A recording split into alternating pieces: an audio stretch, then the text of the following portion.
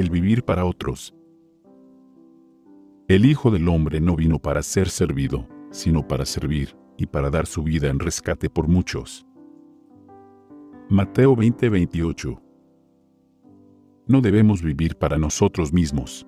Cristo vino a este mundo para vivir por otros, no para ser servido, sino para servir.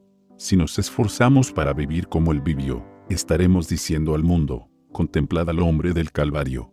Por precepto y por ejemplo estaremos conduciendo a otros en el camino de la rectitud. El pecado más difundido, que nos separa de Dios y provoca tantos trastornos espirituales contagiosos, es el egoísmo. No se puede volver al Señor excepto mediante la abnegación. Por nosotros mismos, no podemos hacer nada, pero si Dios nos fortalece, podemos vivir para hacer bien a otros, y de esta manera, rehuir el mal del egoísmo. No necesitamos ir a tierras paganas para manifestar nuestros deseos de consagrarlo todo a Dios, en una vida útil y abnegada. Debemos hacer esto en el círculo del hogar, en la iglesia, entre aquellos con quienes tratamos, y con aquellos con quienes hacemos negocios. En las mismas vocaciones comunes de la vida, es donde se ha de negar el yo, y mantenerlo en sujeción. Pablo podía decir: cada día muero. Es esa muerte diaria del yo, en las pequeñas transacciones de la vida, lo que nos hace vencedores. Debemos olvidar el yo, por el deseo de hacer el bien a otros.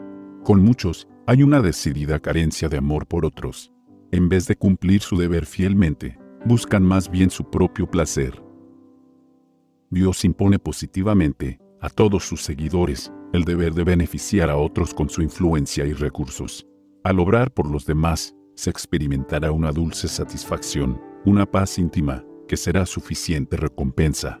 Esto les proporcionará algo más que una recompensa terrenal, porque todo cumplimiento fiel y abnegado del deber es notado por los ángeles y resplandece en el registro de la vida. En el cielo nadie pensará en sí mismo, ni buscará su propio placer, pero todos, a causa de un amor puro y genuino, buscarán la felicidad de los seres celestiales a su alrededor. Si deseamos disfrutar de la sociedad celestial en la tierra renovada, debemos ser gobernados aquí por los principios celestiales. Padre, gracias por darlo todo por mí, sin merecerlo. Ayúdame a vencer el egoísmo y dedicar los talentos que me has dado para servir a mis semejantes. En el nombre de Jesús. Amén.